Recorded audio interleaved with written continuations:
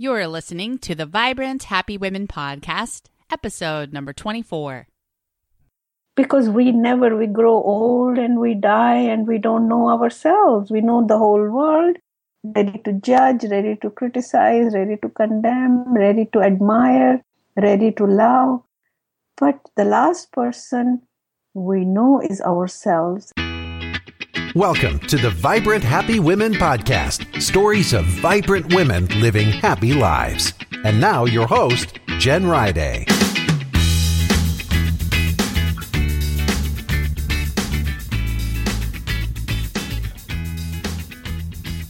Hey there, Jen here, and thank you so much for joining me for today's episode of Vibrant Happy Women. On our last episode, I talked with Barbara Bradley Haggerty about reimagining life after age 40. That is the perfect episode for many of us who are in middle age now. Today I'll be chatting with Dr. Madhu Bazaz Wangu about how our inner experience of ourselves has a profound influence on our external reality, what's happening in our lives. Dr. Wangu has such a powerful morning routine. She has gotten deeply in touch with herself through meditation, and she tells us a lot about religious symbols and how they helped her get through a hard time in her life when 3 of her family members died. This is an amazing episode, just full of wisdom, and I hope you enjoy it as much as I did. Welcome to today's episode of Vibrant Happy Women. I'm Jen Riday, and I'll be talking with Dr. Madhu Bazaz Wangu, and she's the author and founder of Mindful Writers Group. She's published 4 books about Buddhism and Hinduism, and her fiction includes stories called Chance Meetings and the novel An Immigrant Wife, Her Spiritual Journey, which was just released in April. Her inspiring CD, Meditations for Mindful Writers, has helped novice as well as professional writers to improve focus, remove blocks, and increase creativity. Welcome, Madhu. Thank you. Thank you for inviting me. I'm so glad you could be here. So we'll go right into hearing about your favorite quote. We love to start our show that way. Sure. I'm not sure if I was supposed to quote a great thinker or a philosopher. I have my quote, my own quote. Oh, perfect. Which is, what is not within is not without. It sounds very abstract, but this is what I truly believe in. And this is what my book, The Immigrant Wife, is about. That whatever is happening around us is just not happening without any reason. There is some reason within us, either we don't see, we don't recognize, but it is there. If there is something not going right around us, there has to be something which we are feeling very uncomfortable about. Does that make sense? Yeah. That's something you write about in An Immigrant Wife?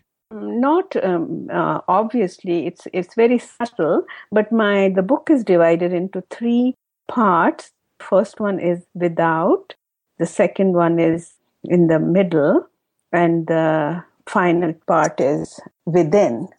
You know how the heroine grows from a teenage girl and understands what is it around her that has affected her feelings and her thoughts and so on.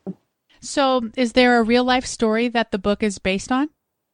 No, actually several of my life experiences and the stories I hear about from different women, and especially 2 or 3 women I'll never forget. One I met in Canada when I went unfortunately to the funeral of my nephew who was murdered in Toronto many years ago.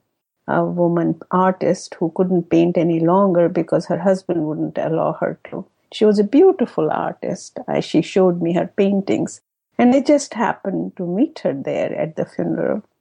The second woman was when I took my students at semester at sea around the world. We traveled together, and I met this woman who was also traveling, obviously, with us and teaching. And she had her experiences with her husband, whom she had almost left during, when she came to the voyage.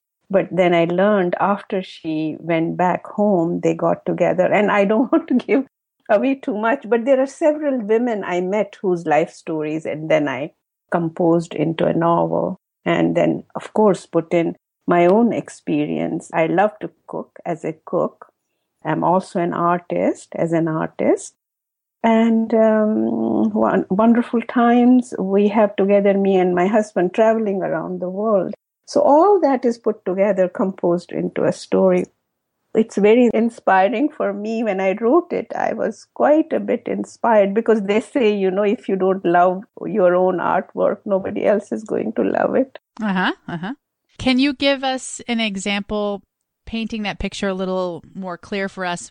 What is not within is not without in terms of your novel, without giving anything away? Yes, certainly. In the first part of the book, there is this whole blame game going on. This woman grows up. She says she's never going to get married, to a man who her parents have arranged, because that is what happens in her community to which she belongs. She gets married to this guy of her own choice. And then she is really a male chauvinist, traditional man, comes to America, and he expects her to do everything but paint because he is afraid she's so good in her artwork that he thinks that she will become so good, then she might leave me, not take care of my family, the children, and so on and so forth.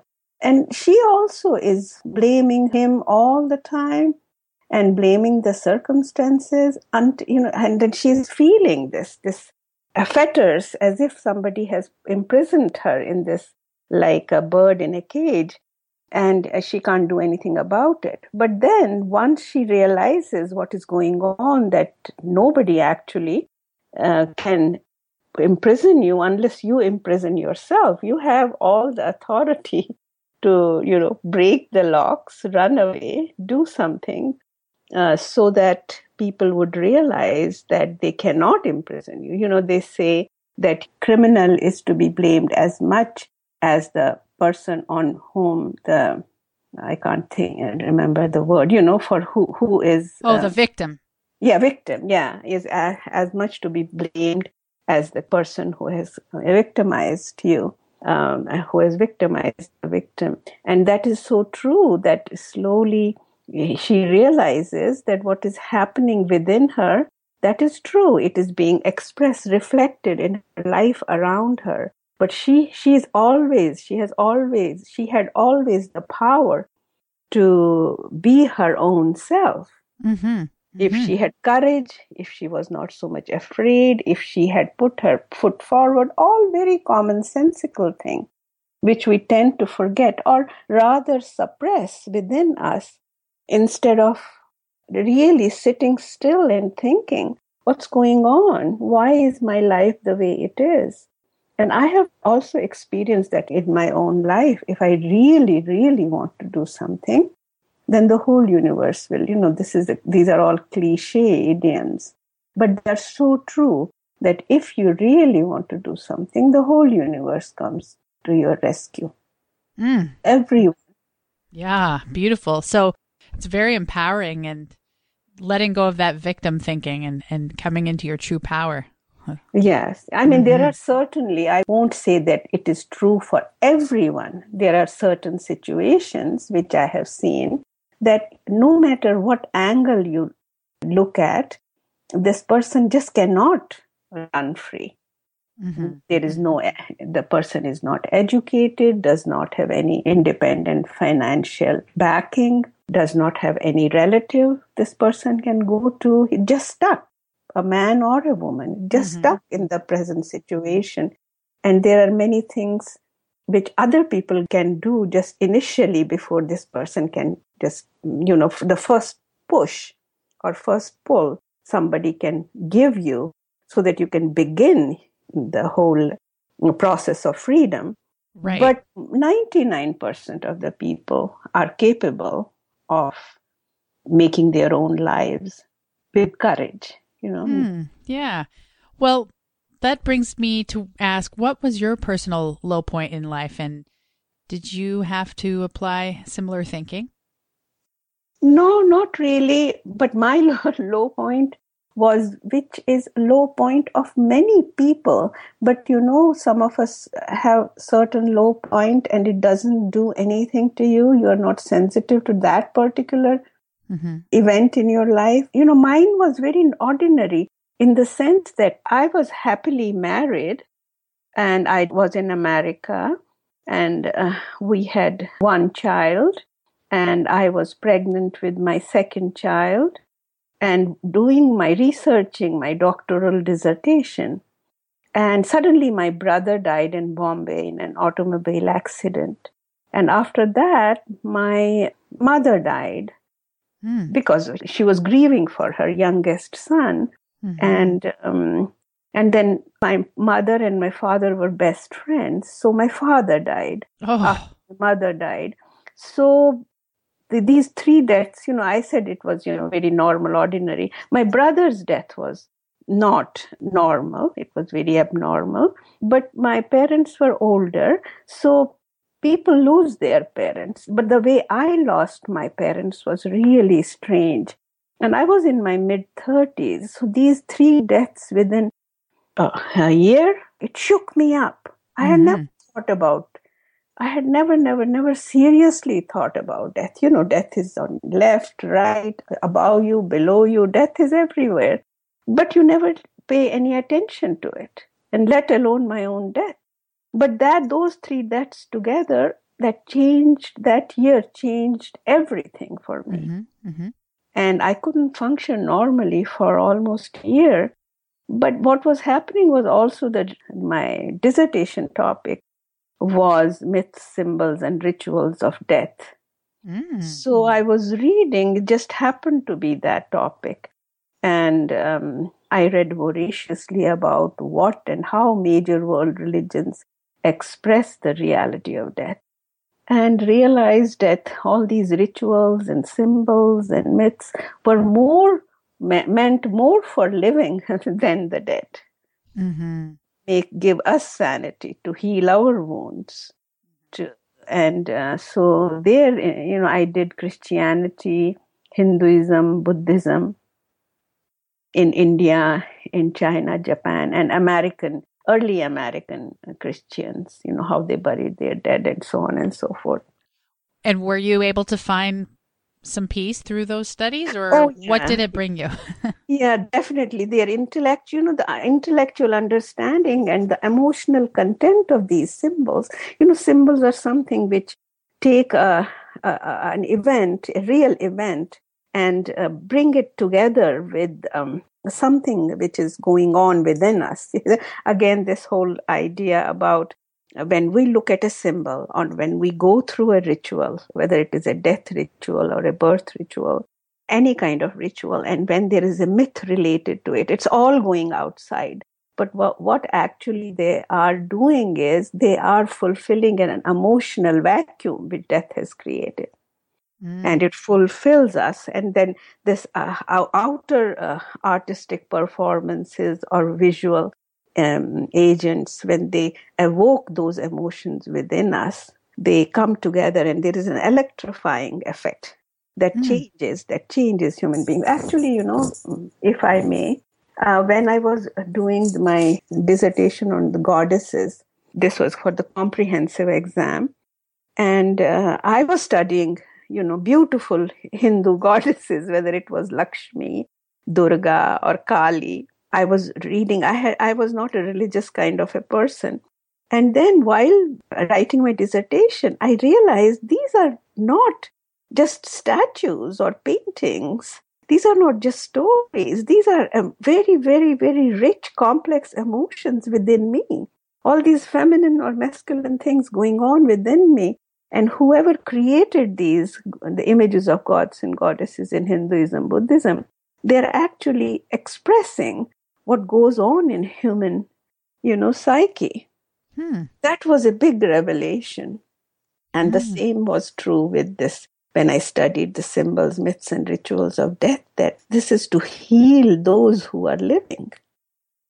So you struggled for a year, and then you began to find some healing. And it's kind of fascinating that this happened when you were already studying death for your dissertation. Yes. So interesting. Mm-hmm. Many of our listeners might have struggled with death or might still be struggling with a death. Do you have any advice for them? I don't know. Individuals differ. Different individuals react to death differently. But one thing I can certainly say with confidence that keeping distance from death. You know how we avoid talking about, as they say, politics, and don't discuss politics, religion on your dining table, and which also is, I think, death is up there, not to be discussed.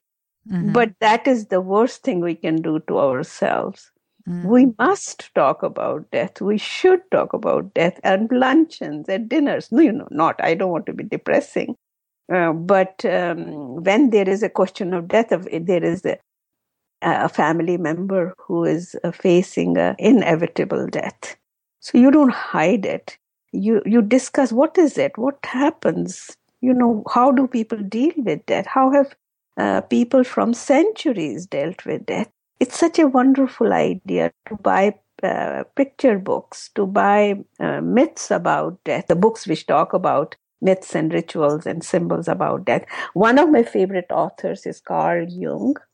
And his fascinating book, Man and His Symbols, talk a lot about symbols. And symbols, it seems, what has symbols to do with death? But through symbols, we understand, because we human beings live in two worlds. One is physical, one is spiritual. We cannot deny either physical or spiritual. And in order for spiritual and physical to come together, symbols play a very important part. Symbols are the ones which connect within and without. They connect what we can see and what we cannot see, but it's very real. It's like sky filled with stars does not disappear during the day. Simply because just we can't see it doesn't mean it's not there. Mm-hmm. Sky with stars is always there. Mm-hmm. Same way, this spiritual intensity, feeling, emotion, some of us doesn't have it at all, or some of have it a lot, like it ranges from 0 to 10. Mm-hmm. But for us to understand what that means, the study of symbols and world mythology, or even whichever religion one belongs to, mythology of that religion is so important to read to yourself, to your children, to your husbands, to your wives, just for fun. Yeah, symbols seem to provide a tangible way we can represent something spiritual. Mm-hmm. So, Madhu, what does a vibrant, happy life look like for you today? I'm a happy kind of a person anyway. My default is I stay happy. I don't know, I'm blessed with that kind of an attitude. Some people, so I can't take all the credit for that.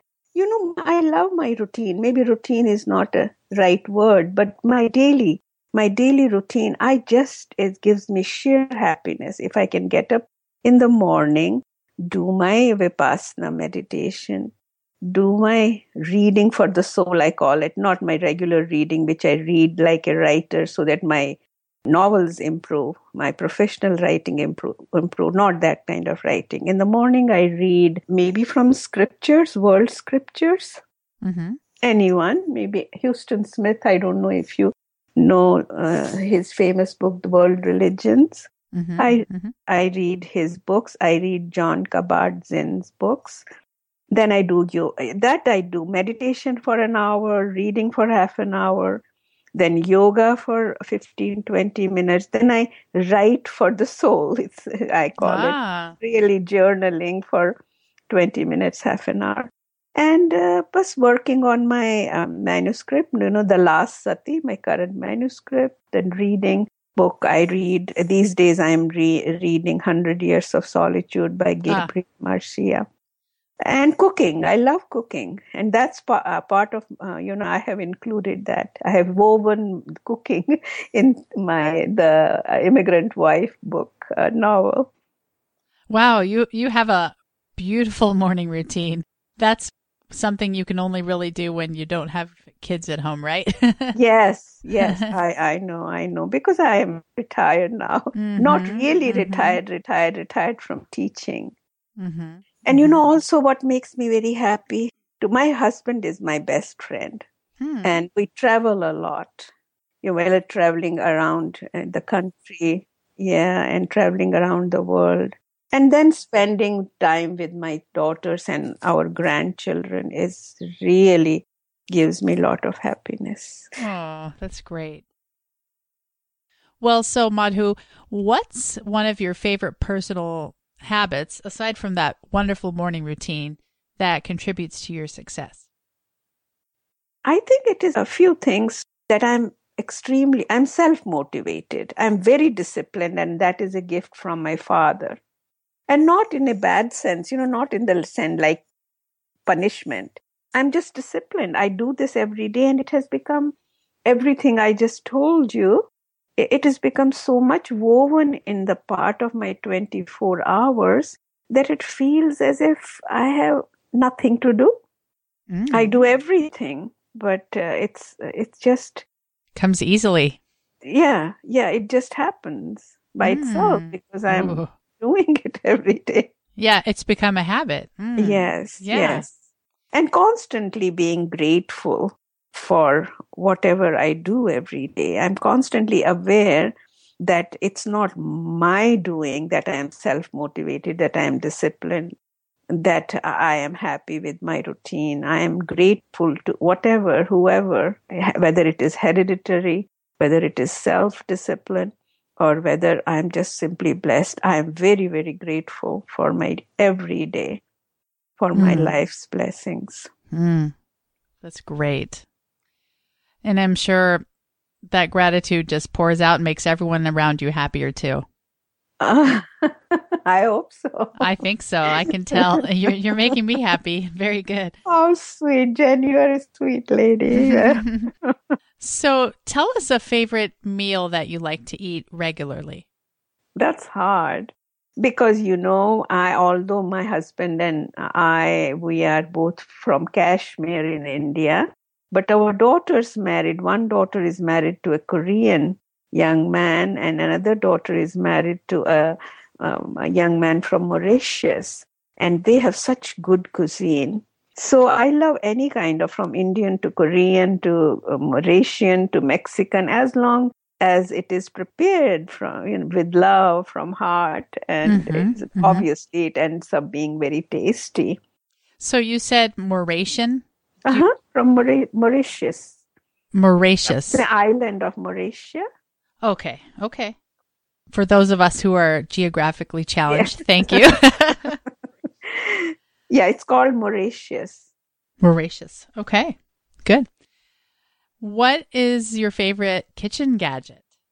I love my oven. When I came to America, I had never baked anything. Nobody in India has ovens unless they are very modern houses. So it was very intriguing for me this was 40 years ago. So I'm sure there are ovens now in Indian kitchens, but which that I don't know. But when I came here, my daughter was so much, parents, they used to have bake sale in schools, and I never took anything. If I did take anything, it was always bought from the bakery. But now at this age, I have started roasting stuff. My daughter gave my husband and I a book on roasting, and it tastes so delicious, everything. So I would say my oven. Yes. So have you started baking yet, or do you still prefer not to? Yes. No. Okay. I actually, believe it or not, I make cornbread, I make banana and walnut bread, and then I roast. Delicious. What is a favorite book you'd recommend to the Vibrant Happy Women community? Oh, one book, definitely. Oh, you can share more than one if you need to. No, this book I have read 3 times, and it's John Kabat-Zinn, this from Boston, Massachusetts. I forget right now. But anyway, I'll tell you the name of the author is John Kabat-Zinn. Mm-hmm. His book is called Wherever You Go, There You Are. And it has short chapters ranging from 2 to 5 pages. And it's about mindfulness, how to live your life mindfully in your day-to-day life, mindfulness, meditation in everyday life, it's called. And each time I read it for the first time in 1999. And I read it like we all do. We just read book. Yeah, wow, what a great book. And then forget about it. Mm-hmm. But then there was something about it that I went back and read it a little more slowly. I chewed the chapters, so to speak, digested them. And I thought there was something deeper. So I went, I'm reading it right now, almost done. But it has helped me become more peaceful, a happier person, a better person. Well, mindfulness seems to be a popular topic now. And that's why I didn't want to tell you, but that's why it seemed like, oh, come on, another mindfulness. But this one, if somebody is seriously looking for a book and want to, that would affect their lives, that would influence in some way, to read this book thoughtfully. Well, my takeaway is you sound very happy and grateful and positive, and that's my experience with mindfulness as well. So clearly the book is working for you. Yes, it's a wonderful book. So it's Wherever You Go, There You Are by John Kabat-Zinn. Right. And also Houston Smith, he's one of my when I read for the soul, as I said, his books are great. Houston Smith, he used to teach at MIT and wrote many, many, many books. And his books, if you don't mind getting introduced to religions other than your own, he's good, very good. Okay. And we will have links for everything you've been sharing with us on the show notes page at jenriday.com/24. So just for our listeners to know. Mm-hmm. And then, Madhu, what is the best advice you've ever received? Best advice I have ever received is to spend time with myself at least for half an hour, 10 minutes, an hour, 2 hours, as long as you can afford to, with yourself, to get to know yourself. Look yourself into the mirror and ask yourself, who is this person? Because we grow old and we die and we don't know ourselves. We know the whole world, ready to judge, ready to criticize, ready to condemn, ready to admire, ready to love. But the last person we know is ourselves. And this should be the first person we should know. Mm-hmm. And we don't. Right. That's true. And I think that's a reason we're so busy in society. We're running. We don't want to know ourselves. We're afraid. Yes. And what a revelation. What an enlightenment it is.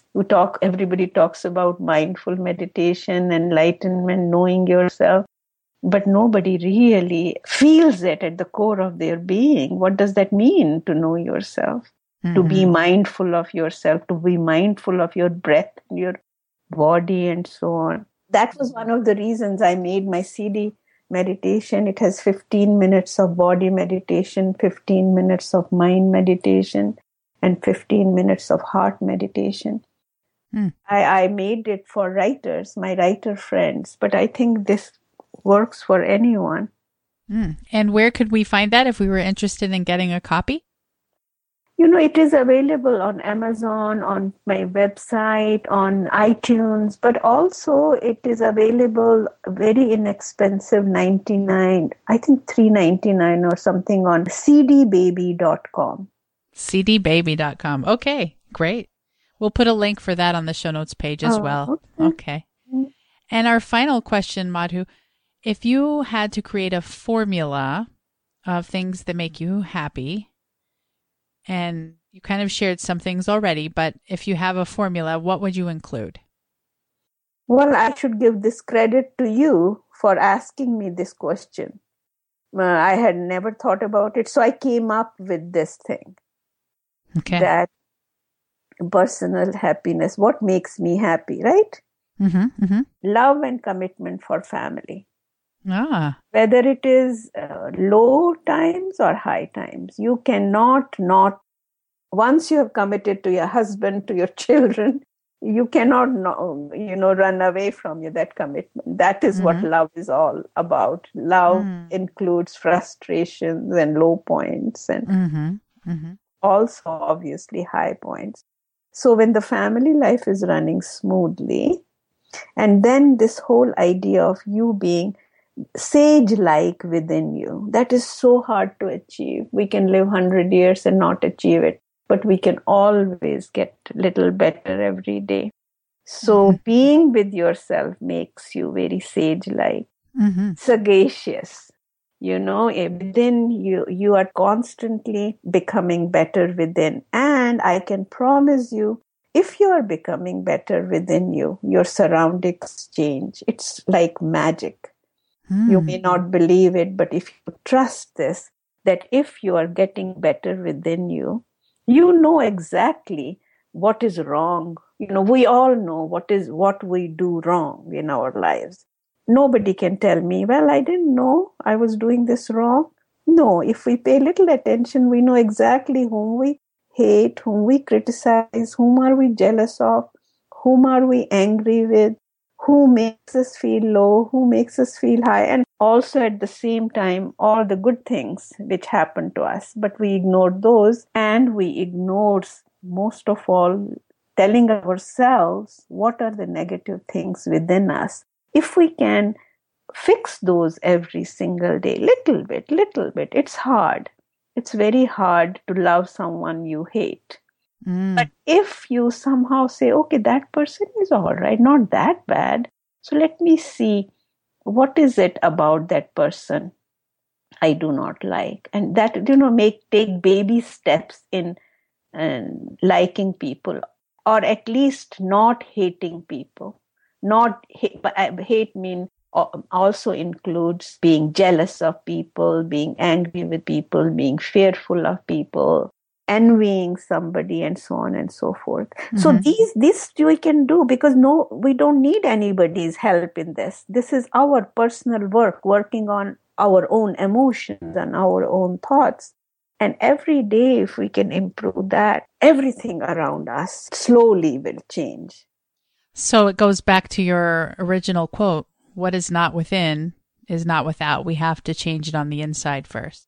Yes, we cannot keep on buy new curtains, buy new sofa, buy new carpet, or get a new house, get a new husband, get new children, or whatever. That is not going to do anything, because we cannot change anything around us.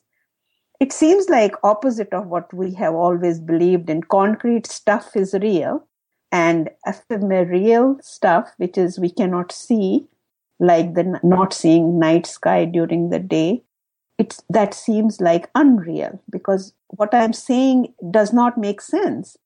Because how can I change something which nobody can see within me, and the things outside me which have concrete lives, right? Sofas, chairs, houses, lawns, clothes, jewelry, everything is gone.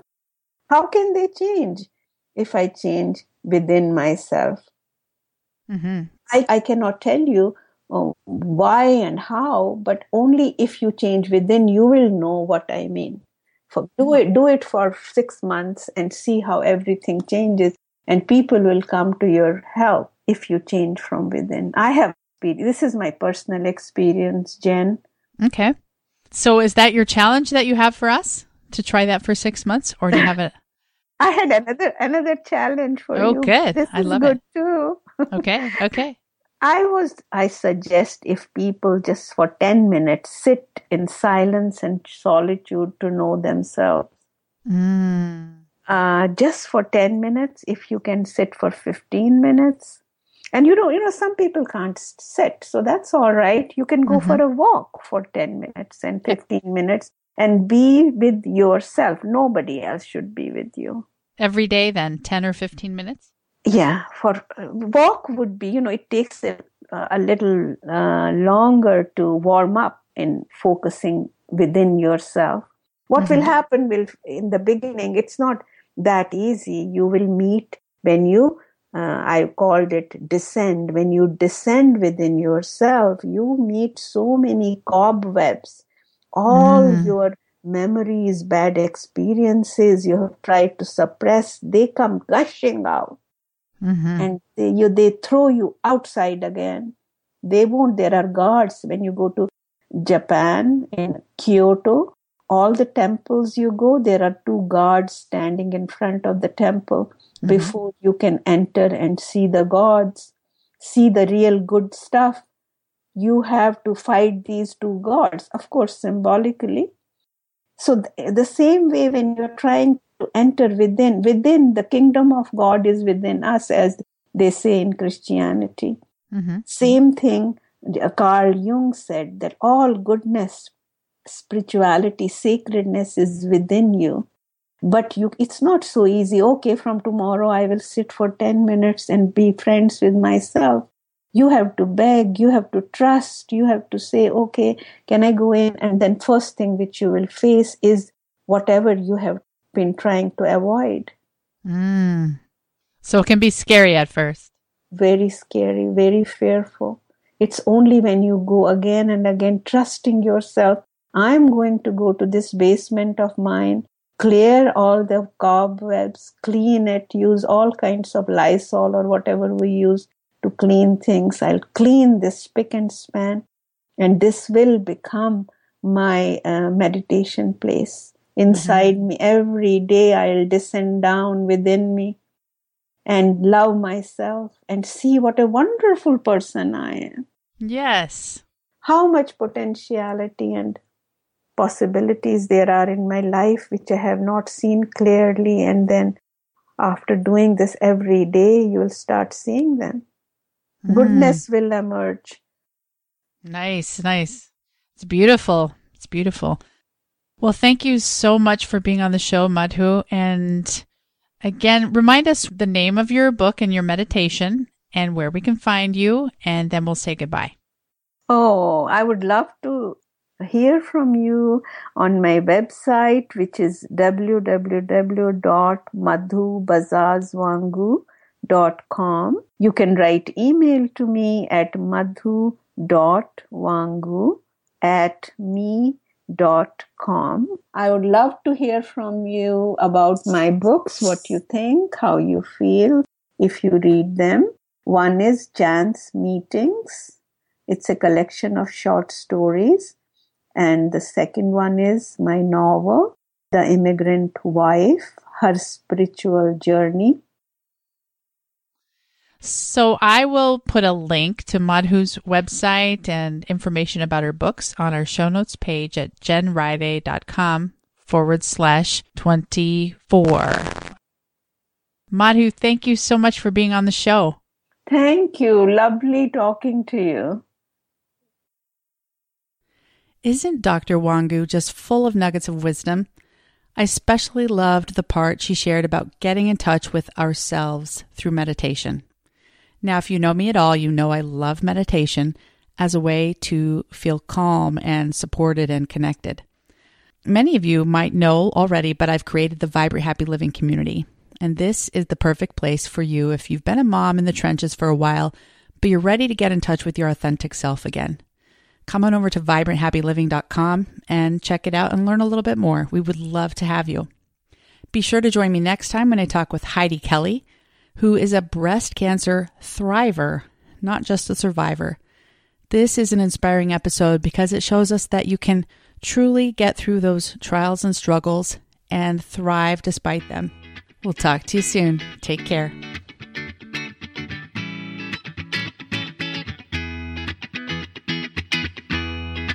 Thanks for listening to the Vibrant Happy Women podcast at www.jenriday.com.